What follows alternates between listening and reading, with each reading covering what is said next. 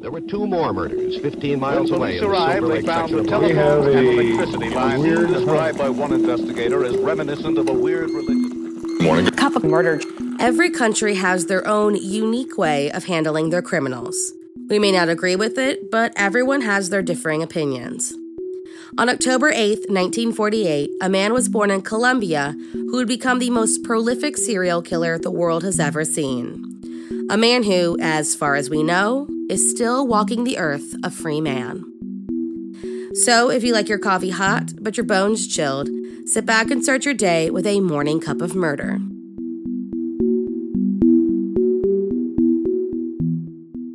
Pedro Alonso Lopez, born October 8, 1948, was forced to watch his mother, a sex worker, entertain clientele from a young age. And when he was just 8 years old, she kicked him out of the house entirely after catching him fondling his sister's breasts. He fled to Bogota, Colombia, and began a life of panhandling and homelessness. This is when he was picked up by a man who offered him the comfort of a home and some food, but was instead taken to an abandoned building where he was repeatedly sodomized. It was during this attack that Pedro vowed he would do the same to as many little girls as he could, a promise he intended to keep. When he was 12 years old, he was taken in by an American family and enrolled in a school for orphans. Now, this should have been a turning point for him. He had a horrible childhood, and for once, it seemed he had a more stable environment to call home. But after just 2 years, he ran away from school. According to some accounts, it was to run away from a male teacher. Others say he ran away with a teacher. Back on his own, by 18, he was stealing cars and selling them to chop shops to earn a living. He was arrested for car theft and, while in prison, was brutally gang raped by fellow inmates. All of that anger and haunting experience bubbled up inside of him, and he hunted down the men who assaulted him and brutally massacred them behind prison walls. Authorities deemed his actions as self-defense, and after just 2 years were added to his time, he was freed from prison and headed towards Peru. Now, according to Pedro's own account, this is where the monster of the Andes was born. He said that by 1978, he had kidnapped and killed over 100 young girls.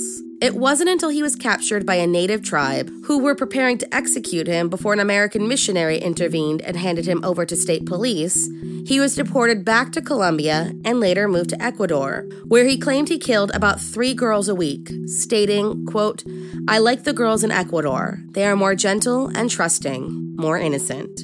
And while police did notice the influx of missing girl cases, they chalked it up to the girls being sold as sex slaves.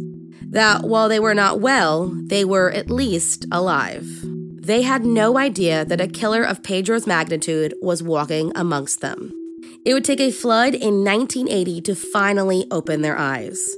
As the water shifted the soil, the bodies of 4 murdered children were exposed, and the Ecuadorian authorities realized that there was a monster on their hands.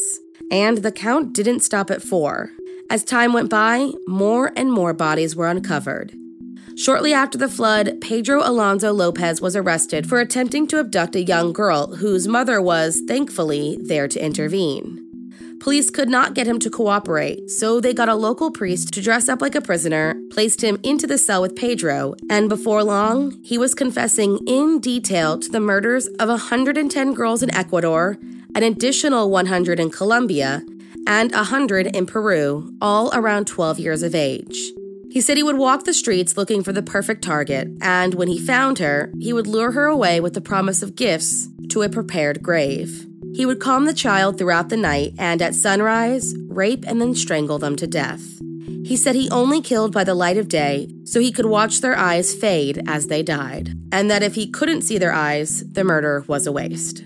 Once they were dead, he had tea parties and played games with their lifeless bodies before disposing of them in the graves with his other victims. Even after the extreme detail he provided, police found it difficult to believe that he killed at this magnitude completely undetected.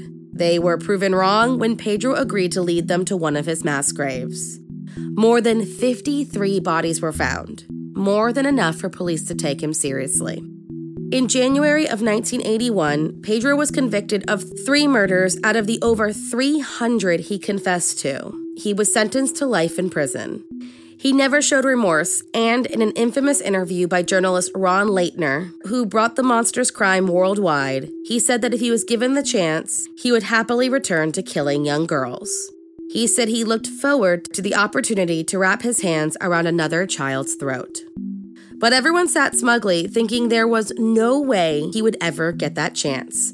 Because even if paroled from prison in Ecuador, he had Peru and Colombia waiting to try him. He wasn't going anywhere. Or so everyone thought. After 20 years in solitary confinement, in the summer of 1998, Pedro Lopez seemingly disappeared from prison.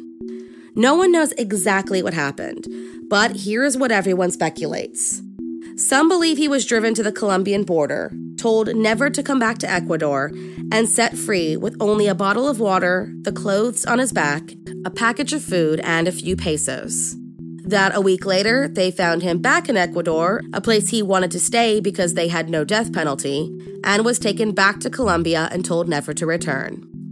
Others believe he was simply released on good behavior and disappeared into the night. That maybe the fathers of his victims took matters into their own hands. A documentary about his crimes reported that he was released from the Ecuadorian prison on August 31st, 1994, and then rearrested as an illegal immigrant and handed over to the Colombian authorities, who in turn charged him with a 20-year-old murder. He was declared insane and held in a psychiatric wing of a hospital. In 1998, he was declared sane and released on a $50 bail and later absconded. That same documentary says that Interpol released an advisory for his rearrest as recent as 2002. But as of 2020, no one really knows where the monster of the Andes is, leaving the families of his victims and those who knew of his crimes to live in terror. In 2006, Guinness World Records credited Pedro Lopez as the most prolific serial killer the world has ever seen. Thank you for joining me in my morning cup of murder. Please join me again tomorrow to hear what terrible thing happened on October 9th. Don't forget to rate and subscribe and let me know how you like it. If you want to help support the podcast, there's always Patreon or just sharing it with your true crime obsessed friends. And remember, stay safe.